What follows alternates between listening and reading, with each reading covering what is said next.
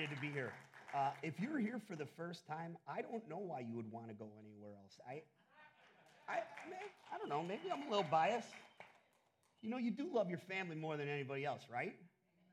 But I want to just say this, even if they weren't my family, the genuineness here kind of drips off the place. I mean, there's a genuineness here that is very encouraging, and it uplifts my spirit.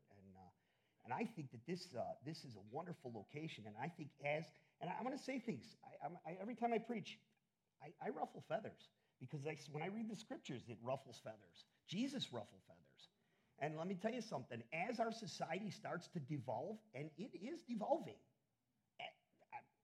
I'm sorry, this is not evolution, it's devolution. We are going in the opposite direction. People are going to look for answers, and they're not going to find them in other churches. Religion just won't work. Only Christ can save. And he has to be present in his Holy Spirit. And this is a place where you can come and God can minister to you. And I'm just super, super duper encouraged to be here. So let's open up our Bibles to the book of Matthew chapter 13. And let's pray together because I need prayer. Father God, I'm grateful. I'm grateful. I'm grateful. I'm grateful for the abundant grace. I mean, you know, the first song that we sang, Lord God, your love reigns. You know, and I tell you that for me, the way that you demonstrate your love better than any other time is not when I'm doing everything right. It's when I fail. It's when I refuse to give you because out of fear or stubbornness or whatever, refuse to give you what you want. Lord God, you don't cut me out. You know how easy it is for me to cut people out, Lord God? Lord God, I love them when they're cooperating with me, but if they create too much trouble in my life, I want to separate myself from them. That's my nature, but that's not you. Once you call us, Lord God, you are committed to us, Lord God. And I'm asking that your Holy Spirit not only reside on us, but nurture us into the fullness of who you want us to be. I pray that you would challenge our hearts. I pray that you would encourage us, that you would lift us out of complacency, Father God. I pray that you would fill this sanctuary once again. You have given us such a wonderful building, Lord God. We should be having multiple services, Lord God, multiple services, because we hold the truth. You've given us the truth. And I pray, Lord God, that your truth would set us free. Every time, Lord God, that your truth would set us free. And we pray this in Jesus' name, amen? And I'm speaking to the people who are watching us online, and believe me, this is not an accusation in any shape or form. Unless you are physically unable to attend church, you need to attend church. I'm telling you right now, there's an element of us being together that needs us to be together. There is no such thing in this book or who Jesus saves us to be an alone Christian. And I'm just telling you, you are in danger and you are cheating us of your presence. We have a gift to offer you, and we believe that the Holy Spirit has a gift for us in you. So please, if you can attend, break out of the routines of being at home and come fellowship on Sundays. That's it. I'm service. Okay, well, let's look at this word here. So starting at chapter 13 of Matthew, verse 1. Now I'm going to tell you, if you've got your own Bibles, I'm going to tell you to underline things. One of the things I don't want to be, I never wanted to be a cheerleader. You know what? I think this neighborhood, I don't think they're overly bowled over by cheerleaders. You know why? Because everybody's got to go to work, everybody's got to pay their bills, and that only goes so far. So what I want to be is a waiter. A waiter simply takes the food from the cook and doesn't drop it and brings it to the table. And that's what we're going to do today, because I want you to go back and look at the scripture that we're going over, because you know what? I could be wrong. I don't like to admit it, but I could be wrong. Okay? So let's do this. Chapter 13, verse 1. That same day, Jesus went out of the house. Underline that same day. And he sat by the lake. Such large crowds gathered around him that he got into a boat. He sat in it. All the while the people stood on the shore. He told them many things in parables, saying, a farmer went out to sow his seed. As he was scattering the seed, some fell along the path, and the birds came up and ate it. Some fell on rocky places where it did not have much soil. It sprang up quickly, but the soil was shallow. And when the sun came up, the plants were scorched. They were withered because they had no root. The other seed fell amongst thorns, which grew up and choked the plant. Still other seed fell on good soil, where it produced a crop, 160, 30 times what was sown. Whoever has ears, let them hear. You know, that's the truth. I'm a firm believer that anyone who's come to faith in Jesus Christ has not made a good decision. You have been saved.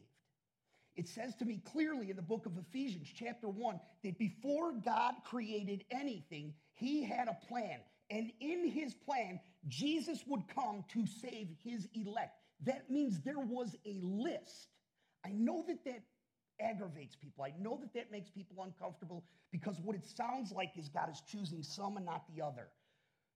Well, that's true.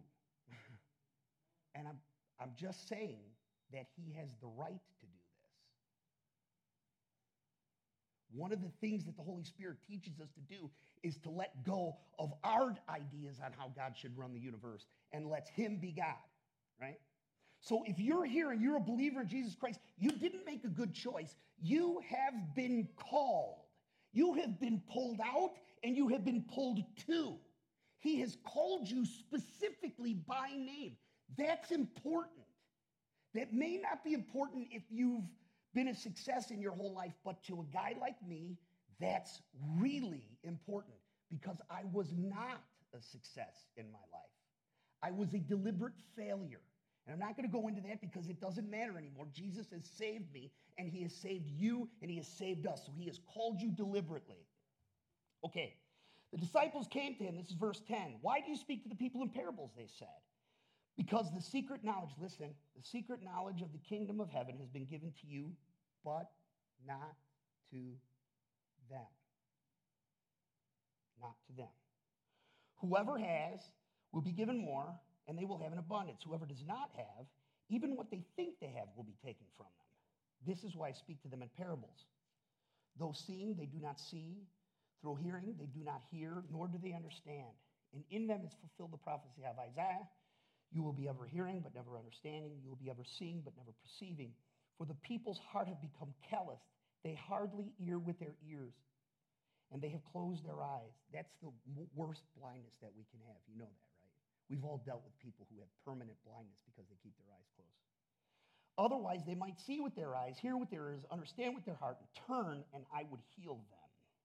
But blessed are you because your eyes can see and your ears can hear. For truly I tell you, many prophets and righteous people long ago longed to see what you did, but they did not, and to hear what you hear, but did not. Okay, we're going to stop there because Jesus gives us the unveiling of this scripture, but we're going to kind of unpack it a little bit to ourselves. First of all, one of the things that I want to say is that as we look at the parables in particular, we have to take into account the events surrounding the teaching, because sometimes when Jesus is teaching, he's teaching as a reaction to the things that he's seeing in the culture around them. That's why it says, in the same day. So there was something happening in that 24-hour period that prompted Jesus' teaching. And you know what? Just as it was important back then and it had a context for the day that he was in, it still has context for us today. You know why? Because even though that was 2,000 years ago, you and me and them ain't that much different. We ain't. You know what? The world loves to separate us, and I think that there's a beauty in all the nationalities, all the peoples in this world. But you know what? When you boil it down, there's a lot of similarities between us. There's a lot of similarities between us. We have to remember that Jesus is not teaching from a curriculum. He's teaching in a way that reveals to the people what they might not be readily willing to say. I want to say this. And I say this not as an insult, but just knowing us as humans. We all have a tendency to operate in denial, because denial is oftentimes more comfortable than revelation. Most people, unless they have by grace been given something different, have a resistance to anything that opens up or unveils what threatens the easiest path. Don't know about you, but I love easy. It's probably been my problem my whole life. Didn't like the hard path. Right, Nick? Man, I hated the hard path. And you know what? I tried hard to stay away from it. That was the most effort I put into anything. We don't like revelations that threaten the status quo. I don't like that.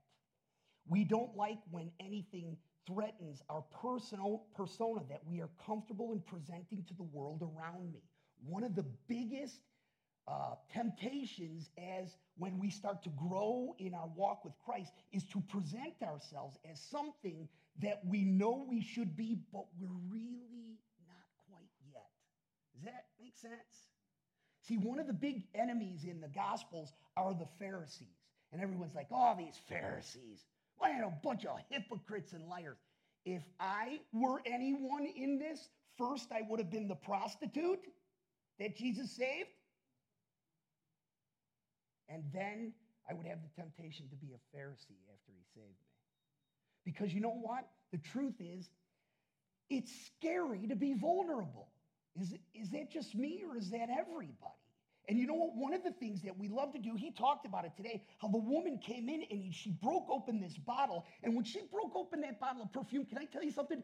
Every nose in the square feet around that smelled the abundance of the aroma. But you know what happens if she doesn't open up that bottle? It just looks pretty on the outside. What's inside doesn't get cast out there. Nobody gets to enjoy that. You just get to look at it. And sometimes that's what we could be in church. Pretty on the outside, right? All marbly and look real straight, got my shirt up. But inside, I never allow myself to be broken, right? You want a church that gathers people who are dead out there? Be a broken church. Be willing to unveil and uncover. And you know what you're going to find? Some people are going to reject you for that. That's okay. That's okay. But you know who will never reject that? Jesus. You know how I know that? Psalm 51. It says, the contrite and lowly heart, O Lord, you will never despise. For I am close to the brokenhearted. That's what he says. Do you want the closeness, the comfort of Jesus Christ? Then be willing to be broken before him. Be willing to be broken before people. Personally, and I don't want to take too long, I don't care what people think of me anymore. I don't. I'm far worse apart from grace than you could ever imagine me to be. So let's keep moving forward. Jesus will always be a comfort to the elect, those who are covered by grace. You know why? Because one of the things that grace teaches me is that he knows everything about me. He knows what I think when nobody knows what I think. You know, I have conversations. You anybody, or am I just the crazy one here? Don't agree. Do you have conversations with yourself? Do you ever talk kind of like semi out loud where your lips are moving? You know, my wife always goes, what are you talking about? And I always go, none of your business. You know why? I don't want her to know what I'm talking about.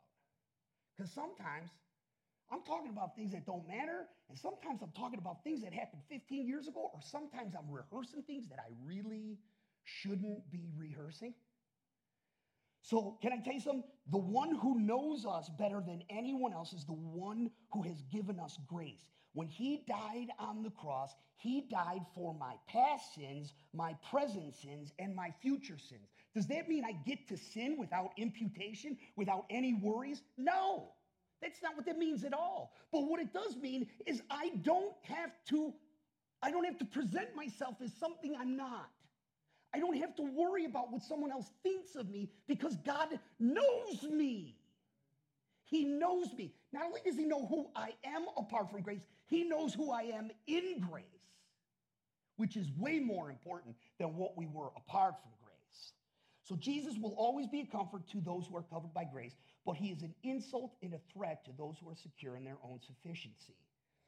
I come in contact with that many times, where people walk out on what I'm saying because they are much more comfortable in their own sufficiency. Well, Jesus doesn't give us that option. As you see Jesus walk through the pages of the gospel, he does not give Israel that option, and he does not give us that option. The easiest way for you want to write something down, this is a good one.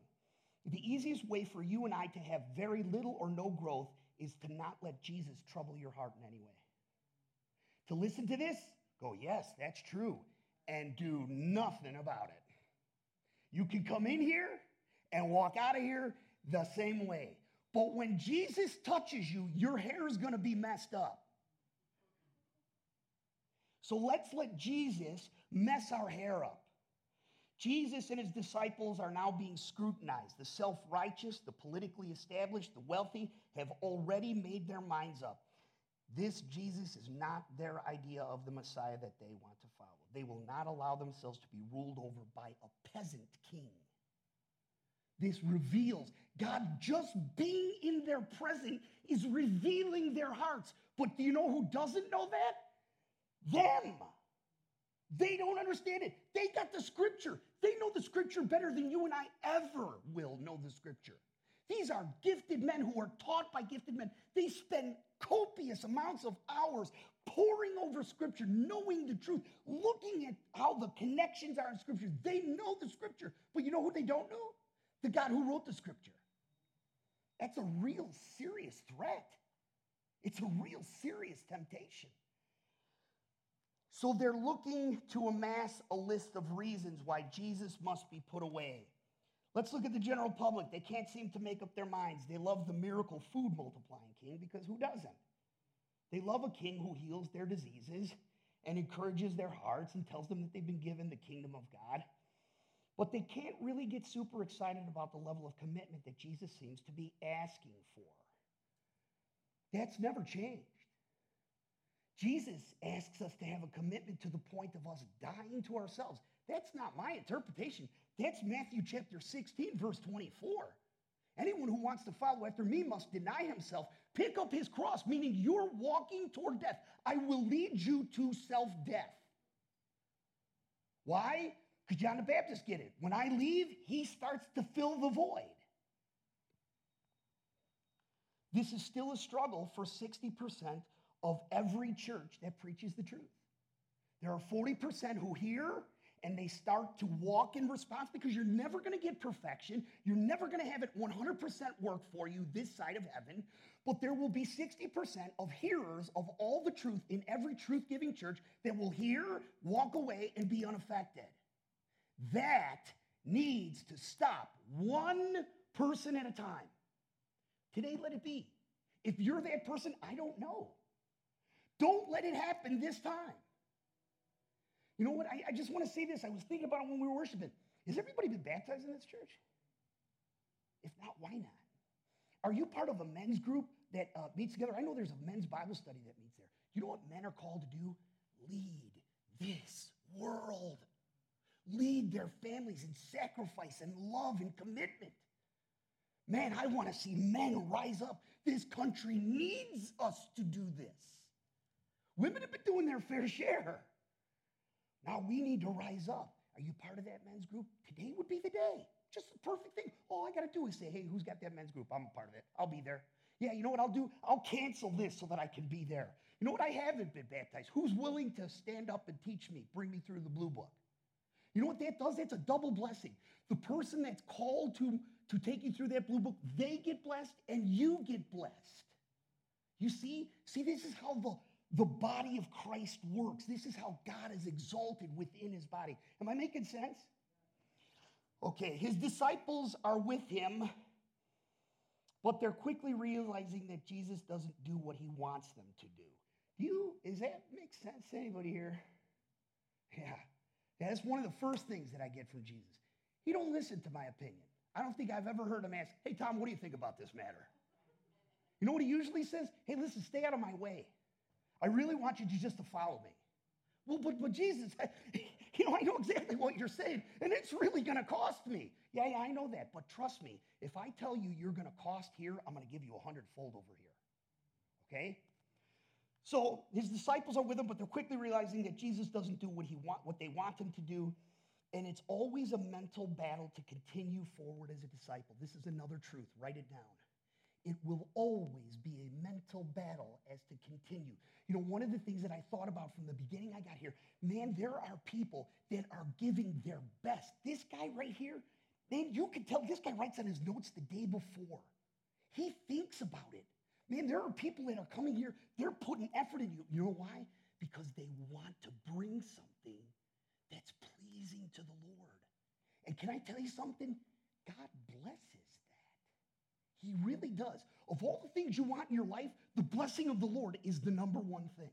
The blessing of the Lord. You could be skilled, you could be talented, you could be gifted, you could be well-resourced, but anyone who's got the blessing of the Lord is the richest of them all. Okay, so there'll always be a mental battle. This is the struggle of our faith. Because Jesus seems to be taking them deeper and deeper out into uncharted territory. I'm going to unveil it. This is going to unveil it for you. It's like I'm almost like telling you the end of the story before the beginning. That's what he's doing with all of us. You know that, right? If he gets you here 1 week, he's not just looking at the next week. He's looking at the month after, and the month after that, and the year after that. He wants your kids, he wants their kids, and he wants their kids. So if you think that he's just going to be okay with you giving him 10%, get that out of your mind, because he ain't. What he'll do is he'll make you feel empty. He'll make you feel empty. You know, I'm telling you, God's got a way of making us do what he wants us to do. This is an eternal truth, and here it is. The deeper that you go with Christ, the greater the cost. It will always be this way. So now let's look at this. It's now the middle of the second year of Jesus' ministry. Jesus seems to be drawing a heavy line in the sand. Listen to what Jesus says in Matthew chapter 10, verse 34. Do not suppose that I have come to bring peace to this earth, for I did not. I came to bring a sword, not peace. What is he saying? He's saying, I will have no one compete for my throne. And you know who your number one competitor is? You. My number one competitor for the authority of my life has always been me. Everybody likes to blame the devil, but I don't think he's the number one guy. It's me. It's us. And Jesus is drawing a line in the sand. I'm willing to separate you from you. So that's what he's doing. The religious elite and the educated expect a Messiah that would rule with power and conquer the enemies of peace. But here's another thing for you to write down. I believe that Jesus needs to conquer man's heart before peace can ever be thought to be achieved. I'm going to say that again. Jesus needs to conquer my heart before I can ever think to live in peace. Until Jesus rules over my heart, I usually, unless you're different than me, have conflict within my own self. Is this true? Or is it just true for me? No, it's true for us, because you know what? We're the same. We're the same. So until he takes over that, so I'm going to have conflict in my heart. And when I have conflict in my heart because I'm not at peace with him, guess what? I won't have peace with the people around me. So if you look at your life right now and you see a lot of areas where there's turmoil, I got turmoil with my wife, I got turmoil with my husband, I got turmoil with my kids, I got turmoil with my sister, my mother, my brother. Listen, don't worry about them. Start to examine your own relationship with the Lord. What is it that he wants to lead you to? Because once you start to walk in peace with him, and that's available to us in Jesus Christ, that's what grace wants for us to have. Trust me, peace with them, even if they're unpeaceable, will be achieved. Will be achieved. I like to say this. In salvation, God gives us the righteousness of Christ. He implants the righteousness of Christ in my heart, which then prompts beauty in character. We need beauty in character. You know, I went to a Celebrate Recovery meeting. Man, I was so encouraged this Friday by the men and women who came there. You know why? They're working on their character. And where there's harmony, beauty, and character, there's harmony in your home. And where there's harmony in your home, I'm telling you, there's order in the city. When there's order in the city, there becomes peace in the world. It's the way God chooses to conquer and bring things into right relationship with him. Does that make sense? All right. Sorry I'm so excited, but I can't help myself. I can't help it. First event. Let's look at the first event. Jesus' disciples are picking handfuls of wheat on the Sabbath. Jesus is threatening the authority of the religious elite. He is also threatening tradition, suggesting that the teachers of the law don't even understand the intention of the law. I'm going to tell you this. This is the purpose of the law of God. We need to know these things. That's how we move beyond grass or milk, mother's milk, and we move to meat. This is the purpose of the law. You can write it down if you choose to. The first, it is to convict us of our rebellious nature and inclination. Paul tells us the law was added unto us so that sin would become utterly sinful. We would never have known what sin was apart from the law. Paul even says it in Romans chapter 8. He said, chapter 6, he says, I would have never known what covetous was until Christ came and showed me what perfection was. And all of a sudden I realized, oh, man, I have been covetous my whole life. So it tells us of our rebellious inclination and our broken state. I want to say this. When Jesus finds us, he finds us broken. This is a tough world. I'm sure of you have many stories of when you were growing up and you were raised by broken people who did broken things. And I'm not blaming anybody. You know why? Because they were broken just like I'm broken. So how would they know how to operate? So guess what broken people and hurt people do? They hurt people and they break people. And I want to tell you this. Another thing about what the law does is it tells me I'm not just a victim of sin. I'm sometimes a victim of my own sin. And I also sometimes victimize others by my sin. So that's what the law's first intention is. It also shows me of my glaring human insufficiency before a holy God. Our good works, not good enough. You know why? Because when you're comparing yourself against me, yes, you can stand on your own merit because I'm not that great. But when you stand opposed to Jesus Christ and he's the opposite side of who's going to be judging you and his life judges you, we fall to insufficiency.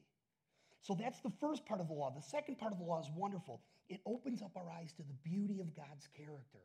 In the law, we see a vivid illustration of what God desires for us in life.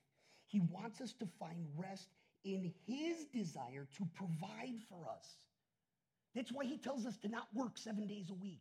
You know why? Because you and me, if you're like me, I believe, yes, I know money is not that important, but it's hard for me to say no. It's hard for me to say no. Why? Because I believe if I've got just a couple more $100 in my bank account, I'm going to be a little bit more secured and a little bit more insured against possible loss or emergency. Amen? Amen. But Jesus is saying, no, I'm the one you need. I'm the one who sustains you. That will mean nothing if hell breaks loose. So in the law, he desires for us to know that he desires to be our provider. He desires to sustain us. He wants us to enjoy our homes. He wants us to enjoy our families. He wants us to even enjoy the food that we have. He wants us to enjoy a good meal. God is not stingy. He's, by the law, giving us what is good, and he's giving us boundaries. Without boundaries, you know what happens? We become anarchists. When we make ourselves the center of the universe, you know what that happens? You're a center of the universe, you're a center of the universe, and guess what? Everyone starts going in their own orbit, and you know what happens then? Collision. Bam, bam, bam. Amen?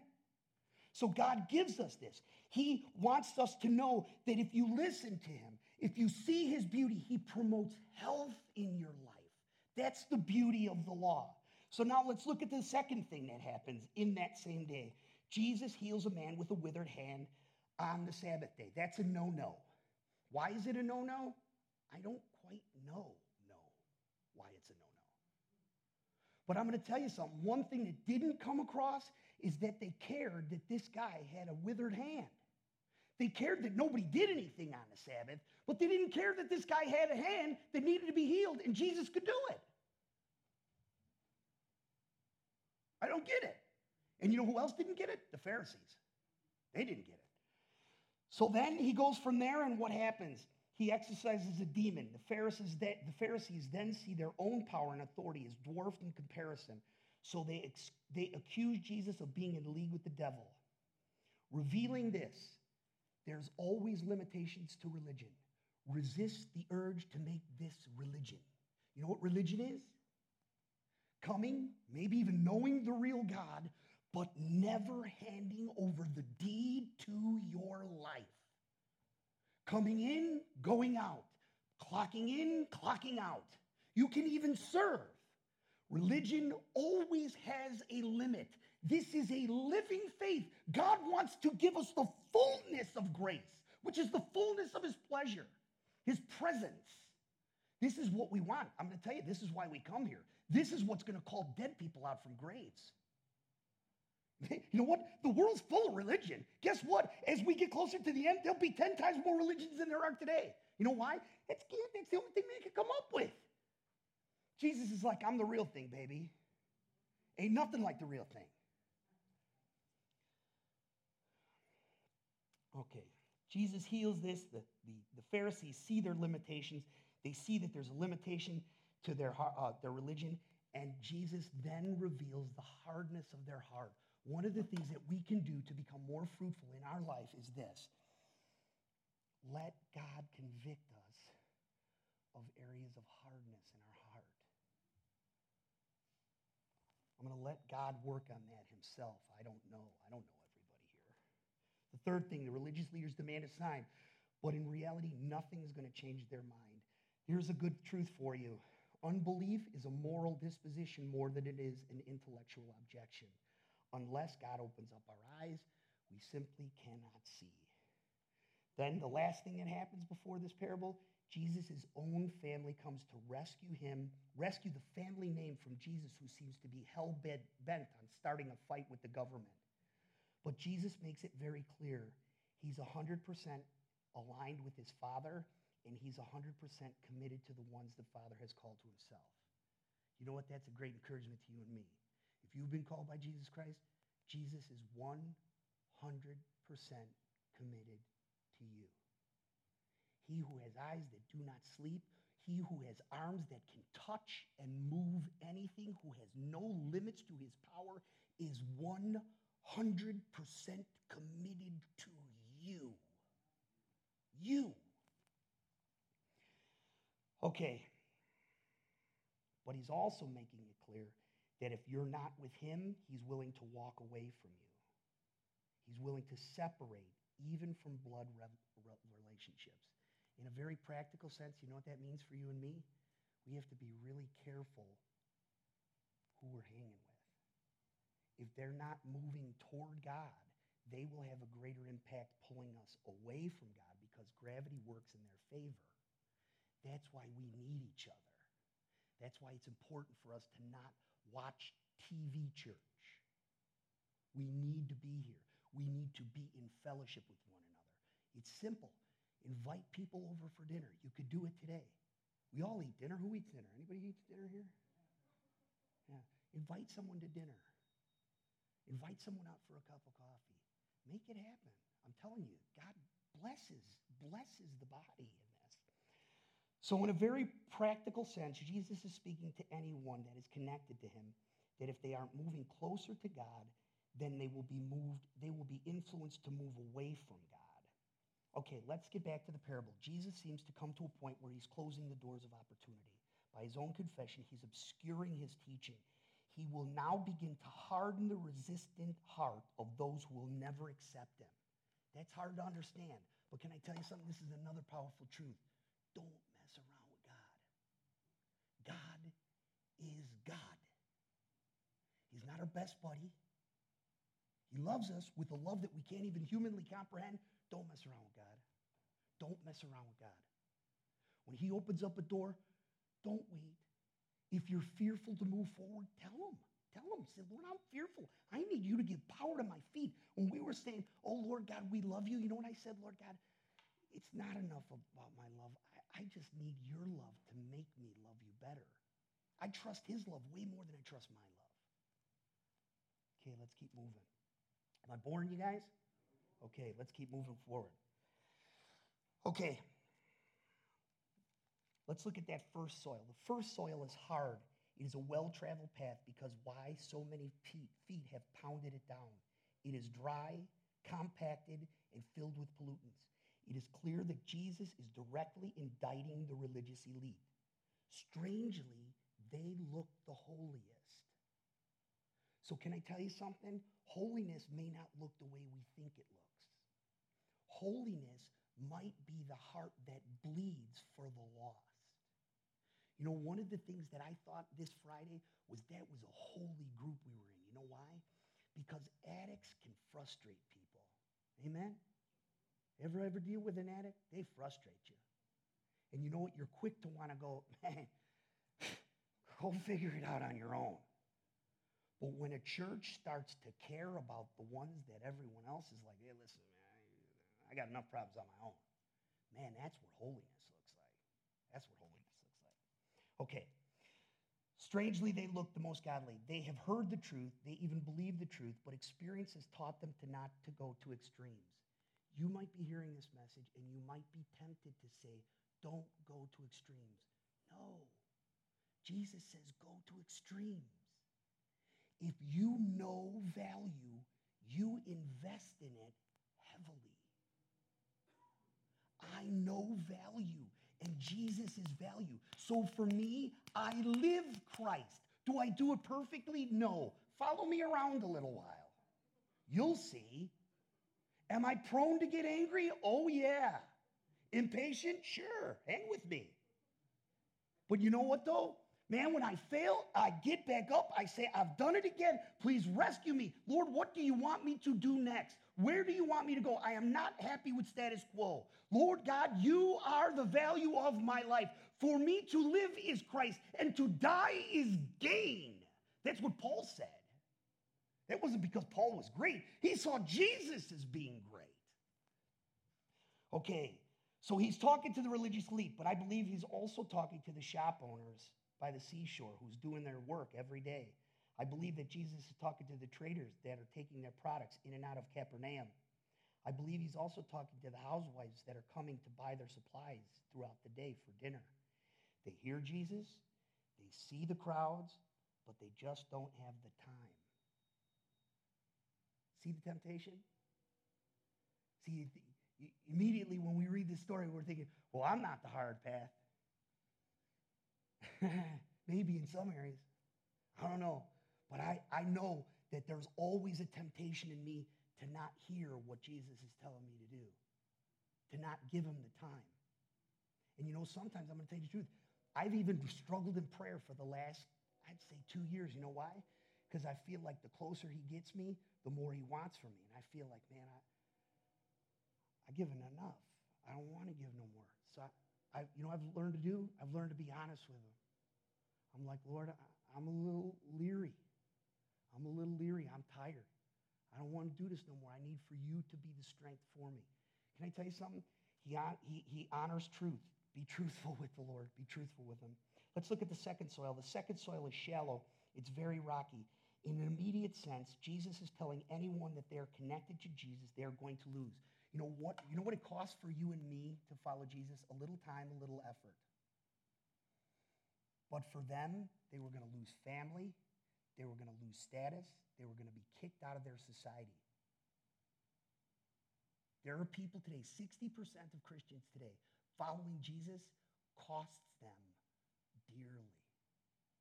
Remember this, and I always remember this myself. Jesus tells me, to whom is given much, much is required.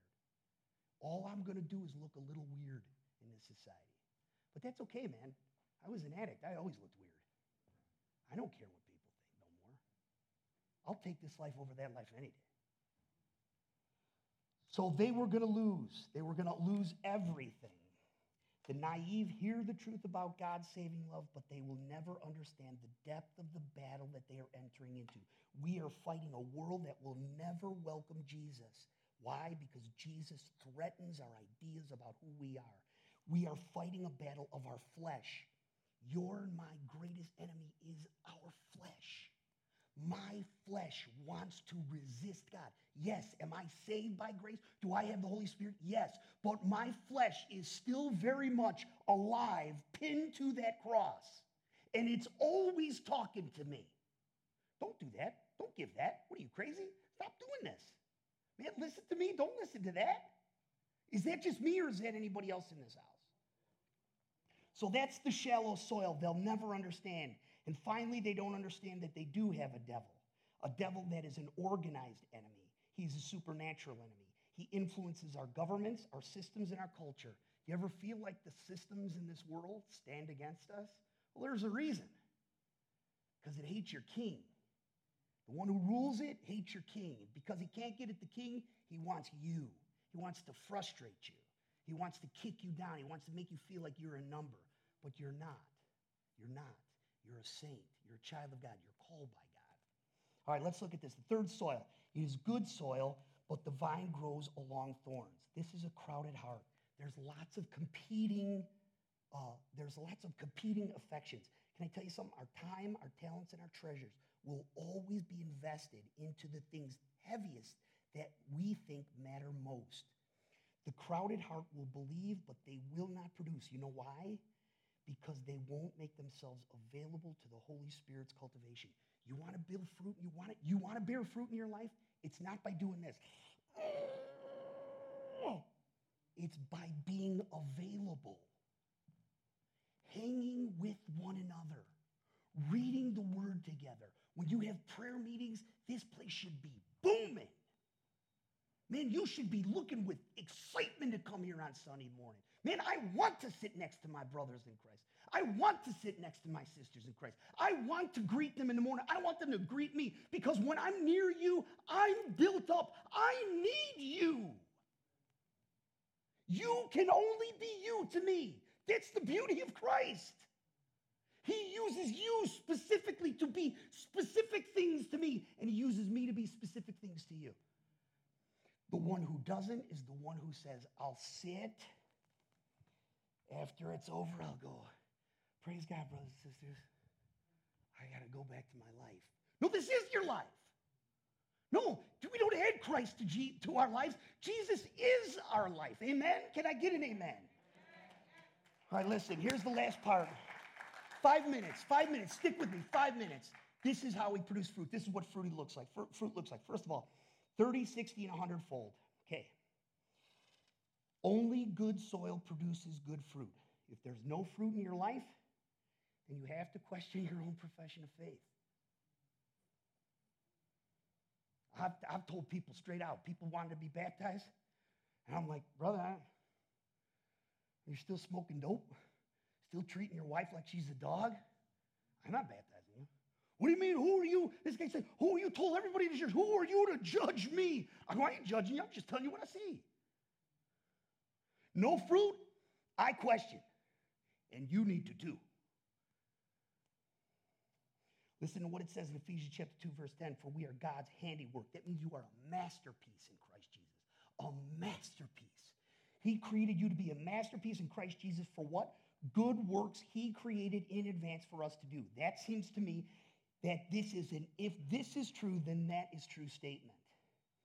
If you avail yourself, allow yourself, make yourself available to the work of the Holy Spirit within the body, abiding in the vine, you will bear fruit. You know what that fruit could be? Encouraging someone who's thinking about taking their life. You think that's a lie? Do you know what they say? 40% of the people in the world under the age of 30 think about killing themselves weekly. You think it's a lie? You think that that's some kind of a slogan? No, people are desperate. You know why? Because they've seen our government's a big liar. They say they got the answer for everything. They don't. They got an answer how to make themselves rich at your expense. Hey, I'm just saying. So here, this is what we look like. We need to live a fast life. Faith-filled. That means I have a growing confidence in the trustworthiness of God. I have a positive and confident outlook. I am pessimistic by nature. My wife could be the person, if a airplane knocked out 90% of our roof, she'd go, look, we still have 10%. And I'll go, are you crazy, woman?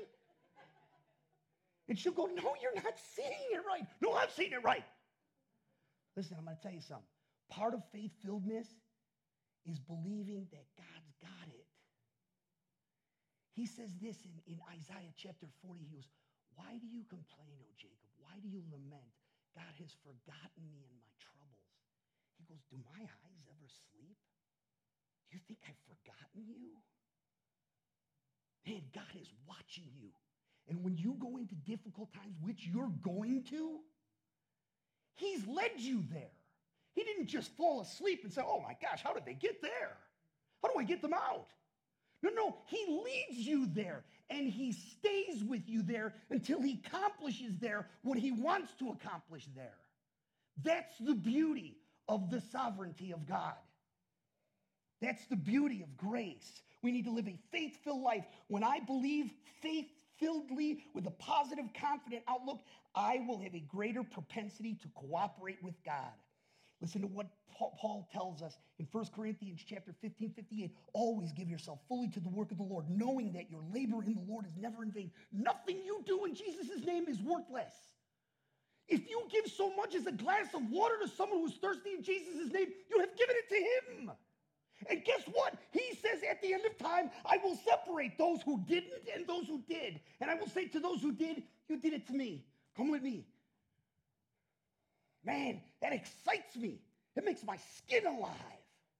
Man, this isn't a dead religion. We have a living king, a living God, a God who is able and powerful to change.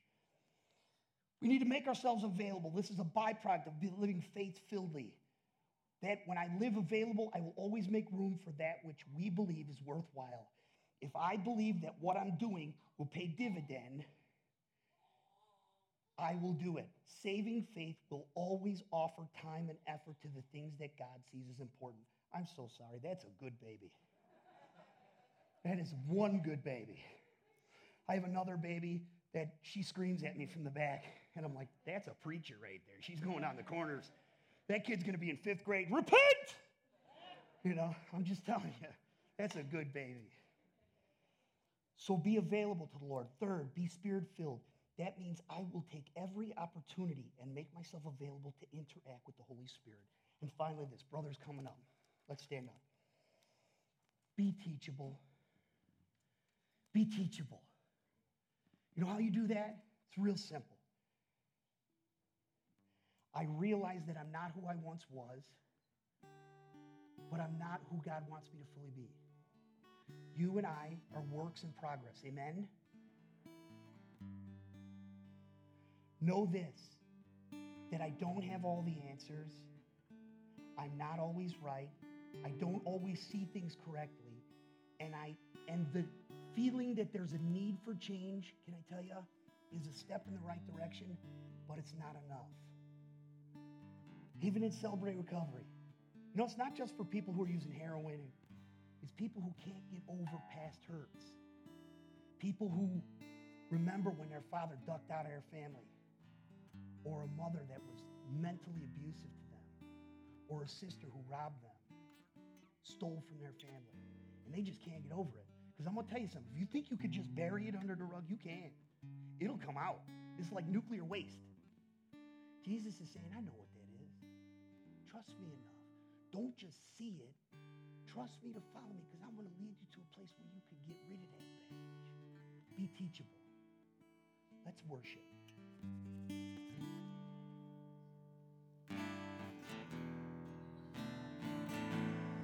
God, I look to you. I won't be overwhelmed. Give me vision to see things like you do. God, I look to you. You're where my help comes from. Yes. Give me wisdom. You know just what to do. And I will love you, Lord, my strength. And I will love you, Lord, my shield. And I will love you, Lord, my rock, forever all my days. Hallelujah, God. Hallelujah.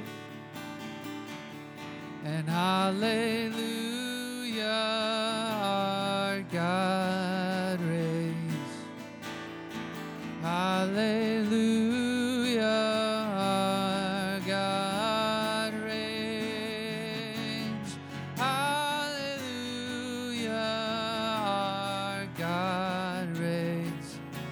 forever all my days. Hallelujah.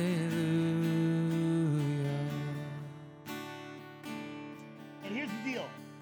You know, you're not unto yourself. You've been called out from that. You're no longer living an individual life. That person next to you is a part of your very own body. You are now in the body of Christ. Okay? So we're going to do something. We're going to hold somebody's hand. We're going to touch somebody. Don't worry. Nothing's going to happen. Touch someone's arm. Get close. Don't stand off by yourself. Man, get closer. People want to touch you and they want to be touched by you right there. Please, come closer. Come closer. I know I'm going to make, man, if I'm here, I'm going to make people uncomfortable. Man, come across. That's right. Do it. Brother, please. Can I ask you to come here? Thank you. I'm sorry. Please. Listen, man. We need to get to the place to where I care about what's happening on my right and my left more than I care about what's happening here. You know what God promises to do? If I stop looking at that mirror and start looking over here more, he'll take care of here. It's kind of a strange thing. So let's pray together. Father God, you are awesome in all your ways. And Lord God, please, if I have insulted anybody, forgive me. That's not my intention.